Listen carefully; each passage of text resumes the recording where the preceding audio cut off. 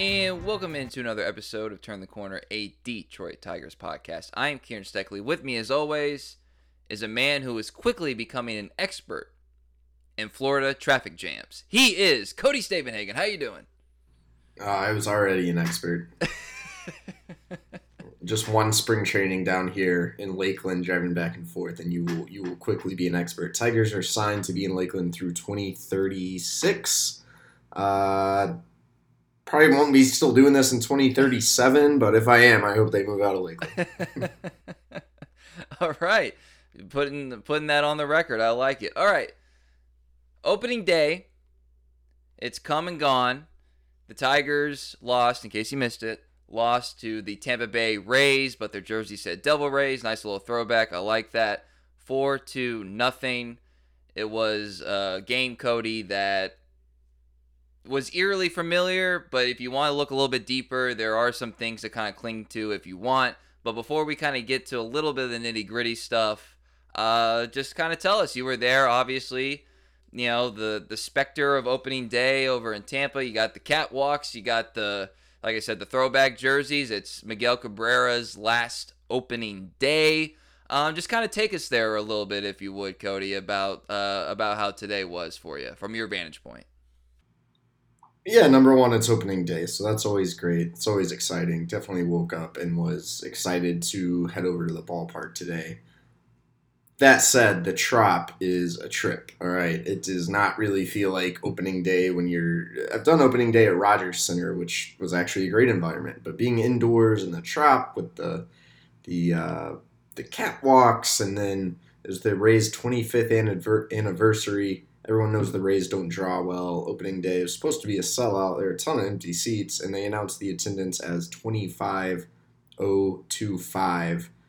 Clearly a nod to their 25th anniversary. Clearly a fake number.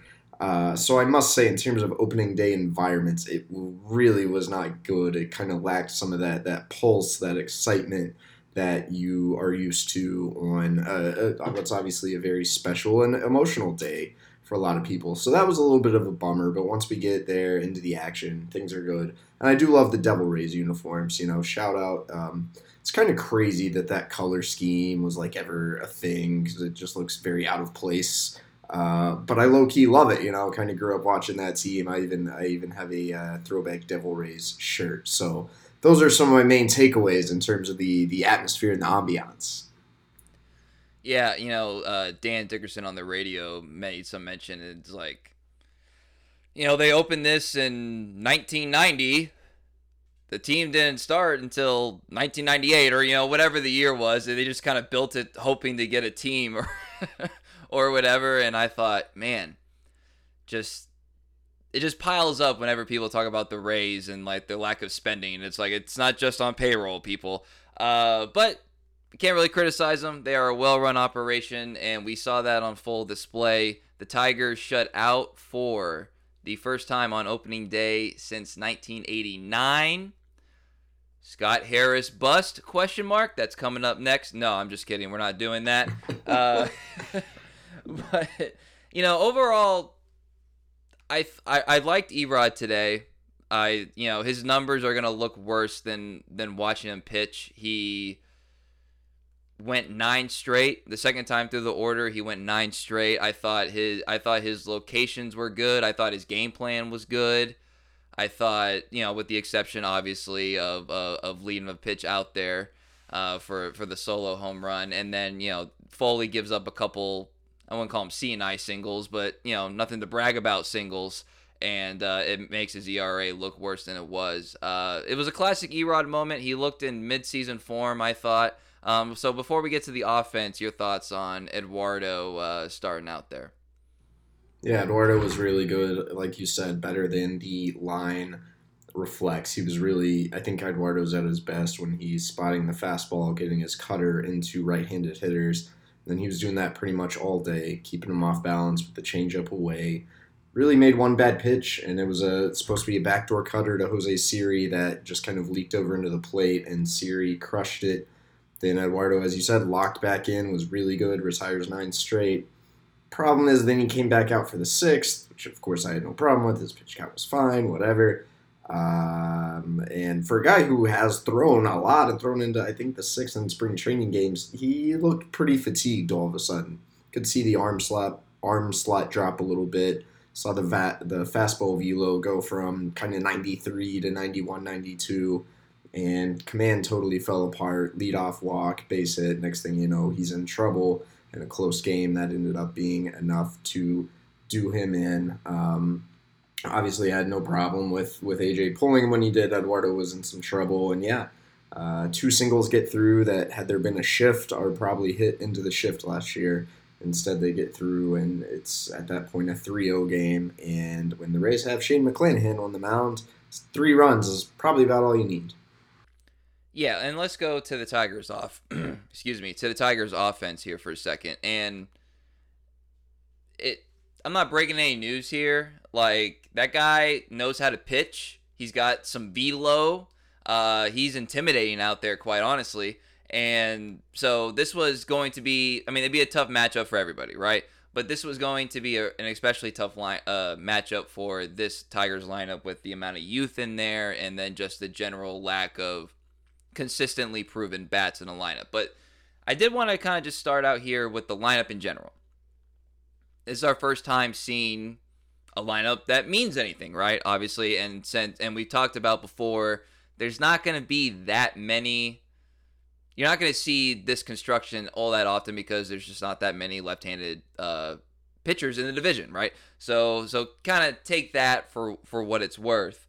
But we got Vierling batting leadoff, followed by Javi, Riley Green, Eric Haas, Spencer Torkelson, Austin Meadows, Miguel Cabrera, Jonathan Scope, and Ryan Kreidler got the start. Obviously, that's a lefty thing. Maton, I would expect to start against right-handers.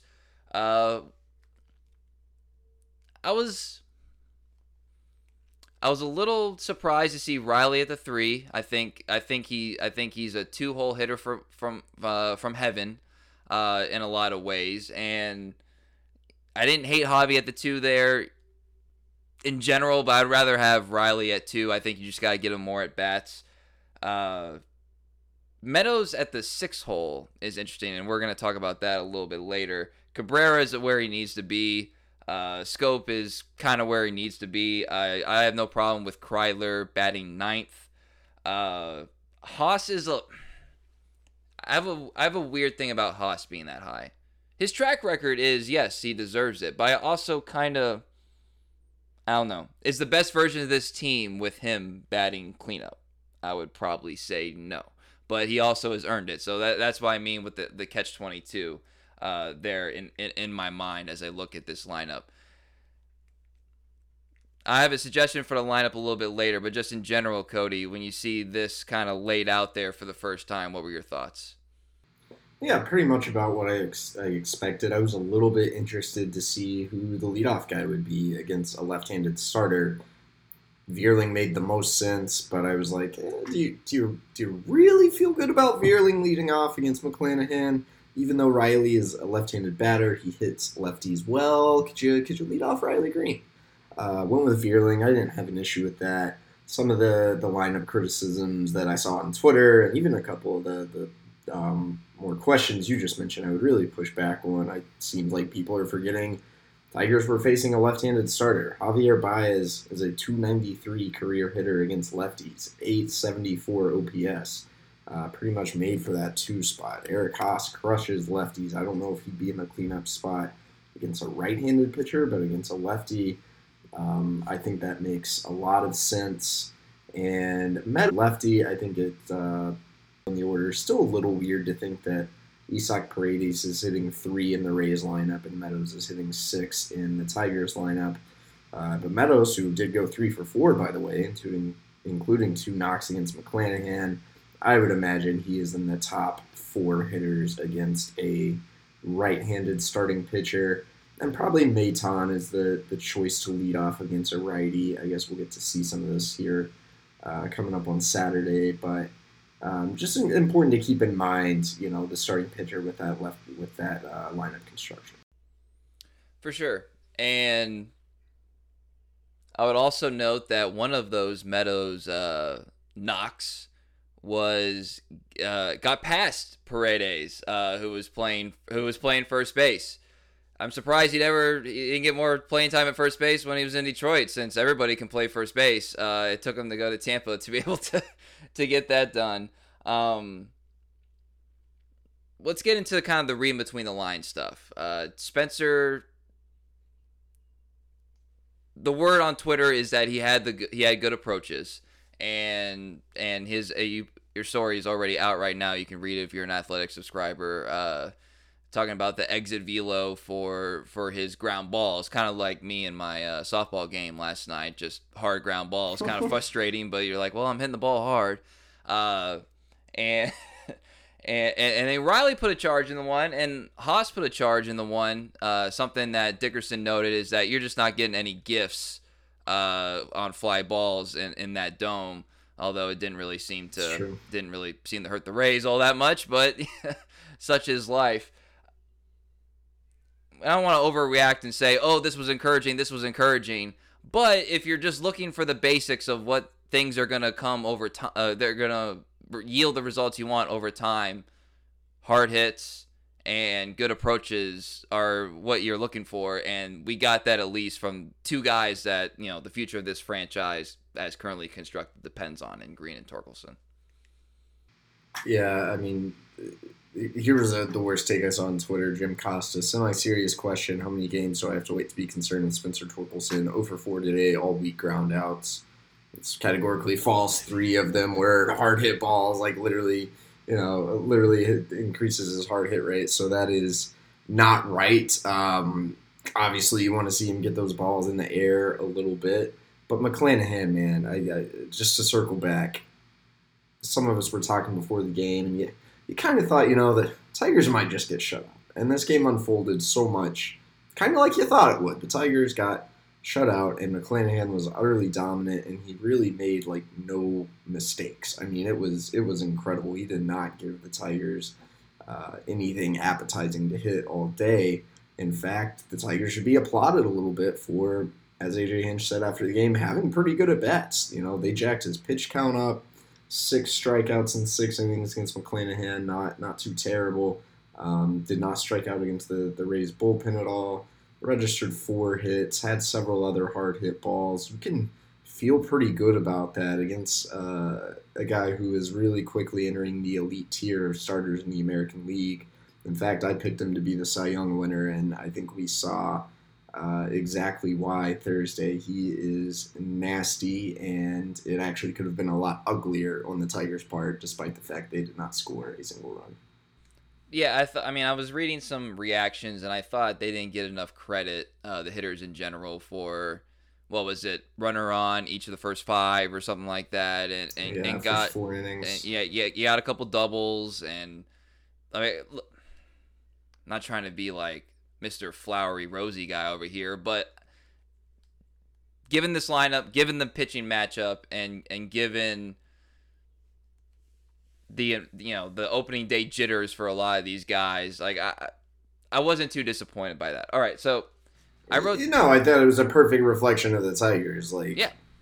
They had good approaches, which is good. All signs maybe it'll be better than last year, and yet there's still just not a lot of talent in this lineup. They are going to get completely dusted when they face an elite pitcher like this a lot of the time. You never really felt like, oh, maybe they're about to break through. It just never felt like that was coming, and sure enough, it did not. True. Very, very true. All right, so speaking of bad takes, I got 5 of them. I'm doing some. All right. I'm doing some overreactions. People want overreactions. Let's go. Overreactions to one game out of 162. So I got 5, like I said. Number 1, I don't think Erod was pitching for the Tigers today. I think he was auditioning for the Tampa Bay Rays. And I say that specifically because, as I mentioned, he went 9 straight, second way through the order, he retired all 9 in a row. And then the gas, like you said, he ran out of gas. What is Tampa kind of known for? 3rd time through the order, they're not so inclined to give you that next shot. That felt like a Tampa Bay pitching performance by Eduardo Rodriguez. I think he was auditioning. And Maybe Scott Harris is cool with that. I don't know, but it felt like a perfect Rays pitching performance against the Rays for Eduardo. Overreaction number 2. There's got to be some way. It can't be a white line, but there's got to be some way to kind of mark second base because with lines that kind of go from the corners out, basically, because the Rays perfectly, they found a way to basically shift without violating the rules, essentially. Even though it kind of felt like, is he on the bag? Is he, whatever. It felt a little sort of gray area to me. So I think we need some lines that go from the corners of second base out to the grass or turf in order to clearly see if you are in your right spot, because the Tigers got robbed of a hit or two in that fashion. Number 3. I don't know any data on this. I don't know, obviously not being there, I can't see things as well, just with the television camera and replays. But just something we're just going to have to monitor is the foot speed, the lateral quickness of Jonathan Scope without the shift, because we're just, he does look good. By the way, he does look good even on camera, which adds, 10, 15 pounds. He does look good, but anytime a ground ball gets by him, like, that's just going to be the natural question. So what is his lateral quickness? I don't know. Is he cut out for this? I don't know. But that's just always going to be an overreaction basically throughout the season. My lineup suggestion that I mentioned earlier, I wouldn't mind Meadows maybe batting 1, and you kind of put Vierling back in there, maybe right around Miguel Cabrera if he has, that double that he had today. Vierling could probably score from first on that, with his elite speed. I kind of like him in front of Miguel. Get another speed guy when Miguel inevitably hits it into the ground, because unfortunately that's just kind of the reality situation a lot of times with him. But I thought Meadows proved a lot today. It was nice to see him perform well. I'm sure it was a mixed emotions thing, playing in his old home, obviously, and seemed like he's healthy. He looked good, you know what I mean? So I would like to see him higher in the order just in general, even against the lefty. Like I just believe in that. And last year, Cody, the bullpen was a problem. It was a problem. Like, you had all these arms, you had all these options. This year, the bullpen might just be a problem. It just, it might just be a problem. It's not a problem. It's a problem, So those are my 5 overreactions. You can kind of take that in any direction you like. Oh, wow. A lot there. The Scope thing is interesting. Heard that from a couple people. I, going into the year, was actually pretty confident Scope could handle second. His range would be fine. He has looked a tad slow and not moving well laterally, despite his off-season of doing cone drills and whatever he was sending AJ Hinch video of. And that did come back to bite the Tigers, arguably on one of those hits that squeaked through in the 6th inning. I'm not positive if he would have got there. Even one of the balls he got to that was hit to his glove side, he kind of took a while getting there and ended up having to corral it on the run. Let's just keep watching that one a little longer. His arm still played. I mean, there was a double play the Tigers turned that I'm not sure gets turned, if not for Scope's strong arm at second base, so maybe there are some trade-offs there. Eduardo, my bold prediction for the year last week was that Eduardo eventually gets traded, so I don't know if the Rays will ever want to add like any payroll, even if it's for like half a season, especially not for a guy who could potentially stay. And then they'd be like, I don't know if it's to the Rays, but he's probably always auditioning for someone at this point with where he's at. And the bullpen, I don't know. I want to see some more of these guys throw. I'm actually feeling, I think AJ Hinch and Chris Fetter are going to figure it out. Interested to see Trey Wingener throw. Was high on him in the spring. He had a nice spring. If his velo ticks up, he was more 96 when we kind of expected him to be 98 in the spring. If he gets back up 98, 99, man, that guy's going to be a problem in a good way. So we'll see. Mason Englert, Rule 5 kid, came out of the pen tonight, and what you didn't want to happen happened, which is first dude you face in the big leagues in your debut, hits a homer, happens to be Wander Franco, and you go 8 pitches against him, and then you finally just leave one over the plate. that's got to be a nightmare. But, overall it worked okay. Even Foley, who allowed the 2 hits, again, they were grounders that just happened to got through, and they weren't weak hit, but they weren't hard hit either. Chasen Shreve was actually really good, had struck out 2 of the 3 batters he faced. So, yeah, a lot more to see with this bullpen here. Let's let this whole series play out. And by the way, congrats to Mason. New thing baseball is doing this year. I don't know if you guys saw. If you make your MLB debut, you have a little patch on your sleeve.